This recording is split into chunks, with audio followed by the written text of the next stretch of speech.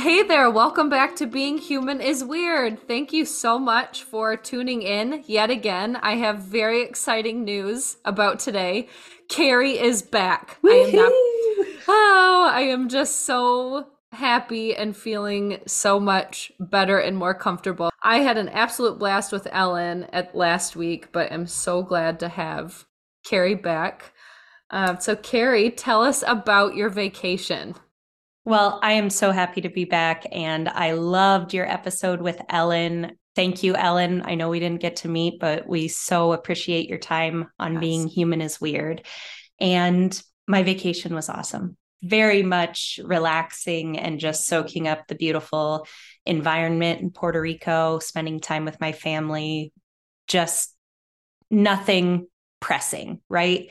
And that gave me so much time to unplug from the phone and devices in general, apart from needing it to navigate us around the island. I really was hardly on my phone at all. And then came back from vacation pretty sick, just a sinus infection. But Just a sinus, and I just couldn't think, move, or breathe, but it wasn't that big of a deal. it was pretty bad. Yeah, it was. I hadn't been that sick for that long, especially in a long time. So I spent essentially 5 full days on my couch, which, if you know me, I hate doing that. And I took that no phone time, lovely vacation and turned it into, well, how many screens can I be on at the same time, all the time for this entire week? So I'm very happy to dig into this topic today because I need it. Yeah. Yeah, as you can probably all guess, we are going to be talking about screen time today and social media and the awful stronghold that it has on most of us, ages 6 and up at this point. Something Carrie mentioned was that she was playing a game called How Many Screens Can I Have in Front of Me at Once? And throughout most of the day, most days, a lot of us have two, three, or four screens open at once. You have an iPad or a laptop, a phone, and then TV playing in the background. Abby and I were reading articles and really trying to prepare ourselves to talk about this with y'all. So we took a mindful approach over the last few days to pay attention to our phone usage. There is a lot of research surrounding this, and it's overwhelming when you look at the raw numbers. The average user of smartphones checks their device over 200 times per day. That's 200 times that your attention is drawn away from whatever you are doing and it goes to your phone. And once you're on your phone, perhaps it becomes a complete rabbit hole. For me, it does. So, just starting with some of these facts, not to scare, but to inform, 200 times per day. And I can say that last week it was probably closer to 700 times per day for me. While you were saying that, I checked it twice. Like maybe maybe magically someone needed something or I had a notification. I read too that on average, just in the United States, that individuals consume 7 hours of screen time. So that is probably at least half of the time that we're awake. 7 hours a day on average for Americans on social media, checking their emails, or watching something that's news or article related. Right. 7 hours a day. And just to finer point that, Abby is not talking about work screen time in that 7 hours. This is 7 hours of your choice, your time, not your work screen. So keep that in mind. I could just throw up on myself thinking about. And I'm right in there. I checked mine last week and my average was just under 5 hours a day. That's a great place to start. Is if you're curious, your phone has that information. Go ahead. Check the average time that you spend on your phone. You can also see how many times you unlocked your phone in a day. You can see how much time you spent on specific apps. And I know that me telling you to go check this is telling you to be on your phone, But start with that awareness. For some people, social media isn't the struggle. I'm talking to you, Dad. Maybe it is news sites and feeling the need to stay informed at all times with text messages, with social media, with the news, whatever that informed looks like. What kind of cost is that having to your mental health? And as a side plug, we have included a bonus episode that came out today as well. So take a look at that mindful phone practice and see if that just brings more awareness as to how to be healthful with this amazing technology that we have that isn't inherently bad, but how can we use it to enhance our lives rather than detract from our time and our mental energy and eventually our physical health. Carrie, you mentioned that average users check their phone or device 200 or more times a day. So our attention is being drawn to that screen. What do you think that's doing to us, and how do you think that's affected an average attention span? Oh, I think it's, helping us so much, and our attentions are just getting better. The internet is valuable. All of these tools can be really beneficial to our society and to ourselves, but it takes us looking at how it's affecting us individually, right? I mean, I have to look at my phone use and say, am I happy with the time that I'm spending here?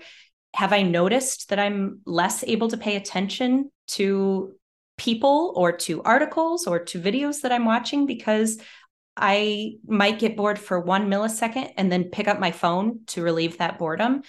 It's making us feel less connected, but we're going into it feeling like I have to do this to stay connected. Yeah. How do you feel about it? I just caught myself doing it. I cut off your question so that I could answer and didn't even know what you were going to finish with. And I catch myself doing that. And my cousin graciously called me out for doing that. I don't know if I've always been that way, but that's everything. I'm in a hurry. But for what? For what reason? Why do I need to hustle through an article that I find interesting? Or what about this 20-second video? Why do I only have 16 seconds to spare? So that I can jump to something that's equally as unimportant. I went out on Saturday. Port Austin's ginormous Winterfest went on. There had to be 120 people there. It was insane. And there was this kid who looked like Young Gravy, the rapper. So Young Gravy approaches me at the bar and says, "Do you have a husband?" And I'm like, "No." And he goes, "Oh, add me on Snapchat." And I said, "I am over 30 years old. We don't do that anymore." But you bringing that up is a way to stay connected.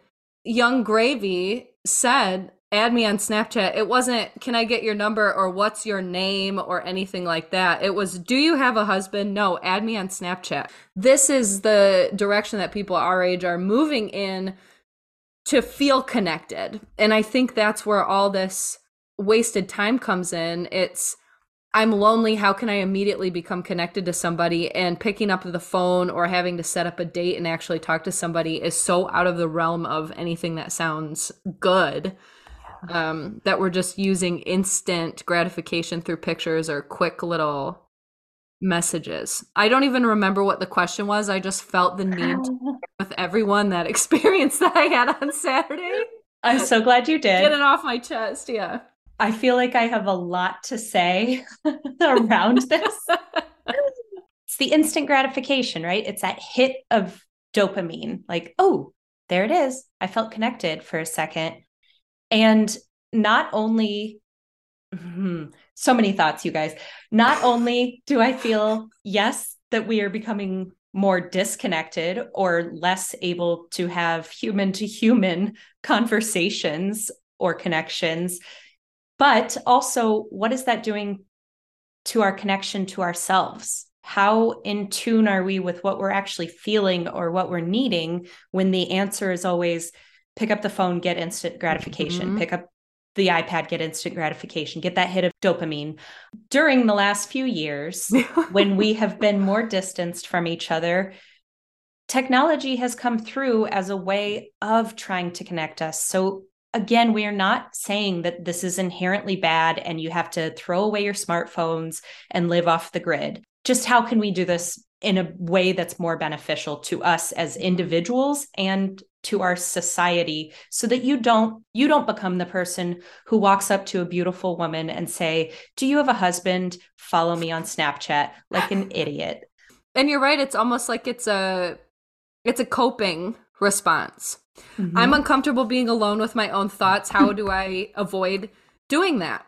You are so right, Carrie. Technology is not this negative, awful thing, but most of us are using it in ways that have detrimental side effects to our mental health. And what I mean by that is I think about what I look at or was before I became kind of aware. And it was like, why don't I look like this person? This person is making so much more money than I am. This person is married. This person has kids. How come her eyelashes look like that? And it wasn't until I stopped doing that that it became kind of a better place to be, but I still do find that I'm spending way too much time on it. So, Carrie, please tell me and help me. What do we do? Yeah. Yeah. What do we do? And of course, my initial response is exactly what you're doing, to bring awareness to it. Start noticing, oh, I'm reaching for my phone again. What am I actually feeling here? But some concrete steps to take beyond that awareness, which please don't gloss over. Minimize those triggers. So we know that our phone, if it lights up or it dings or it vibrates, it's it's harder to resist the pull to check it. So put your phone on silent, except for alarms and important contacts who need to call you. Out of sight, out of mind. So we can develop a calm focus when we stop bringing our phone into the bedroom, the office, the Woo! bathroom. I'm talking mostly to boys here, one in particular. I'm like, and then you put it on your face. Yeah, y'all stop bringing the phone into the Ugh. bathroom no matter what you're working on. Just stop Yeah. bringing it into the bathroom. Abby, I know that you have a story about this regarding not putting your phone in the bedroom anymore and having an alarm clock. So I'd love for you to share your experience with that over the past few weeks. It's been now, right? Yes, thank you for giving me this attention. I don't want to toot my own horn, but I was right as can be when I said that I thought leaving my phone in a different room would change my life. And it really, I'm embarrassed and excited. I have been getting up when my alarm goes off, and that was the big life change. I had to totally flip a switch. I literally put my cell phone in my spare bedroom, and that was the only change that I had to make. And I have gotten up every day that I've done that. I have an alarm clock that mimics the sunrise. I got it for like 40 bucks on Amazon. It's awesome. Seriously, so I set that alarm for 15 minutes before my phone alarm goes off. So I still have that 15-minute buffer where I can lay there and stare at the ceiling and not want to get up. But when my phone alarm goes off, it doesn't scare me because I'm already awake. I've gotten out of bed at the time I want to get out of bed just because I put my phone in a different room. And it's made such a difference. It's only been 2 weeks and I haven't done it every single day, but on the days that I do, it has made such a difference. That is fantastic. And way to go to committing to having your phone in the other room and getting an alarm clock, like solving these problems and then noticing the changes that it has for you. So Um, amazing. Getting back to actions you can actually take, such as keeping the phone out of your bedroom, Number um, one. and keeping your phone on silent. Okay, so my phone's on silent or it's not even near me, but when I do check it, oh my gosh, I have 30 notifications and they all seem to need my attention right just now. Okay, how true is that? What I'm getting at is the other concrete step that I can see you taking right away that'll make a difference is shutting off notifications for the majority of your apps. The other day I had a notification about this. It's called an always pan. It was on sale. So I was looking at that and then got pulled to dog treats because something came across from Chewy. So I'm ordering Libby, my dog, her auto ship food, whatever. And then Emerald Lagasse has this new pan set. So I was like, well, maybe I go with these instead of the always pan while I'm buying dog food. And that's the difference in shutting off your notifications. That's 20 minutes that I wouldn't have spent, and I didn't even buy anything. It was just a huge waste of time. Thank you for bringing that up because it also brings up if you have notifications, you might be more apt to spend money on Mm, things that you don't need at all. And this is just another coping mechanism of I want to feel good. I want something. yeah. So let me spend money. And I don't want to speak for everyone, but for me, that doesn't usually fulfill any kind of want in the long term. It just takes a little bit of money out of my bank account. So we have a few already. Put your phone on silent, keep it out of the places where you know you don't need it, and shut off notifications. Abby, what are some other streamlining usage ideas that you have? I went in and set timers for my social media use. Those are actually really helpful because they'll say you have 10 minutes left, whatever. And then it grays out the app once you've hit the limit. So then you just don't go on it anymore. Even again, like you said, Carrie, to gain awareness of how much you're actually using it. I met with a member and she said that she just keeps everything on her phone very basic. I read that as well. Nicholas Goke, I'm probably saying it wrong because I think it's Norwegian, wrote this fantastic article. And I want to share his quote first, where he wrote, "Mankind's biggest struggle has always been to master our tools before the tools master Mm, us," which I loved.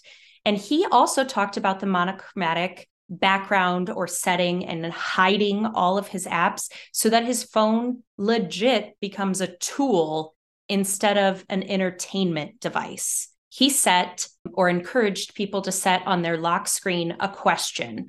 Why am I in your hand? Or why are you here? What are you looking for? Take a deep breath, whatever works for you. But to remind yourself as soon as you pick up your phone, wait, what? Why am I about to use this? What is the purpose of me holding this right now? So that you can kind of gather your thoughts before you launch in and get distracted by a million things. And with that mindful lock screen, that means he had to disable the face thumbprint thing. So he would be forced to actually look at that lock screen and choose when he was ready to unlock the phone. Once we get into that phone, it becomes the Wild West. So that brings us to our next kind of tip, trick, hack: implement screen free time. And we, as health coaches, absolutely recommend screen free time during any kind of meals. If you're eating, that phone or any other screen ideally would not be around you. Abby, I know you do screen free walks pretty mhm. regularly. I like reading. I want my phone to be somewhere else when I'm reading actual paper bound book. I'm Um, sorry, a what? Could you repeat? it's an Paper? ancient treasure. You mentioned I do screen-free walks, and it really does make such a difference, but it's a bizarre thing being alone with your own thoughts. And I Mm. think that it makes people nervous because I'm crazy, I think, but it's fun. But I did post something on Facebook the other day and just asked, what would you do with your extra time, or what is something an activity that you do where you don't take your phone? Yeah. And a couple people responded that the grocery store is their time to be away from a screen. So paper list and just going grocery shopping and not constantly checking, that type of thing. But the walks or reading, just activities that you enjoy, that you where you can connect with yourself for a second. Yeah. And if you are relating to Abby on feeling possibly overwhelmed by being with yourself, definitely take a listen to that bonus episode that came out today, beginning that process of becoming more aware and starting to step away from your screens, all screens.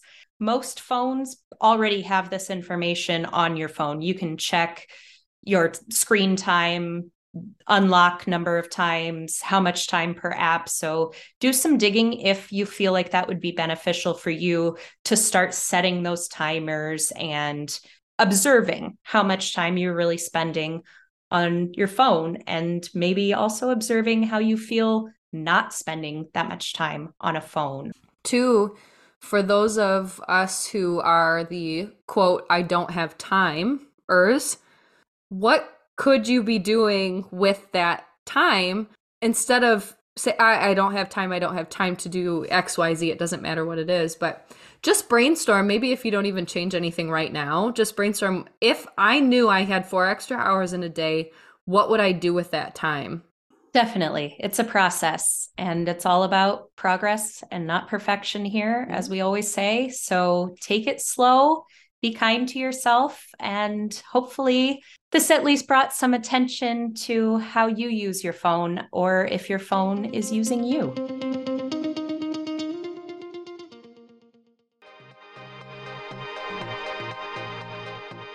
If you are with us and believing being human is weird, then like, subscribe, share, all of those things that the kids are doing. And be sure to follow us on Instagram at Being Human is Weird. That's where we're going to be sharing resources, inspiration, and news about our podcast. And we would love to hear from you. So slide right into our DMs with questions, comments, and what you'd like to hear more of. And thank you so much for listening, Weirdos.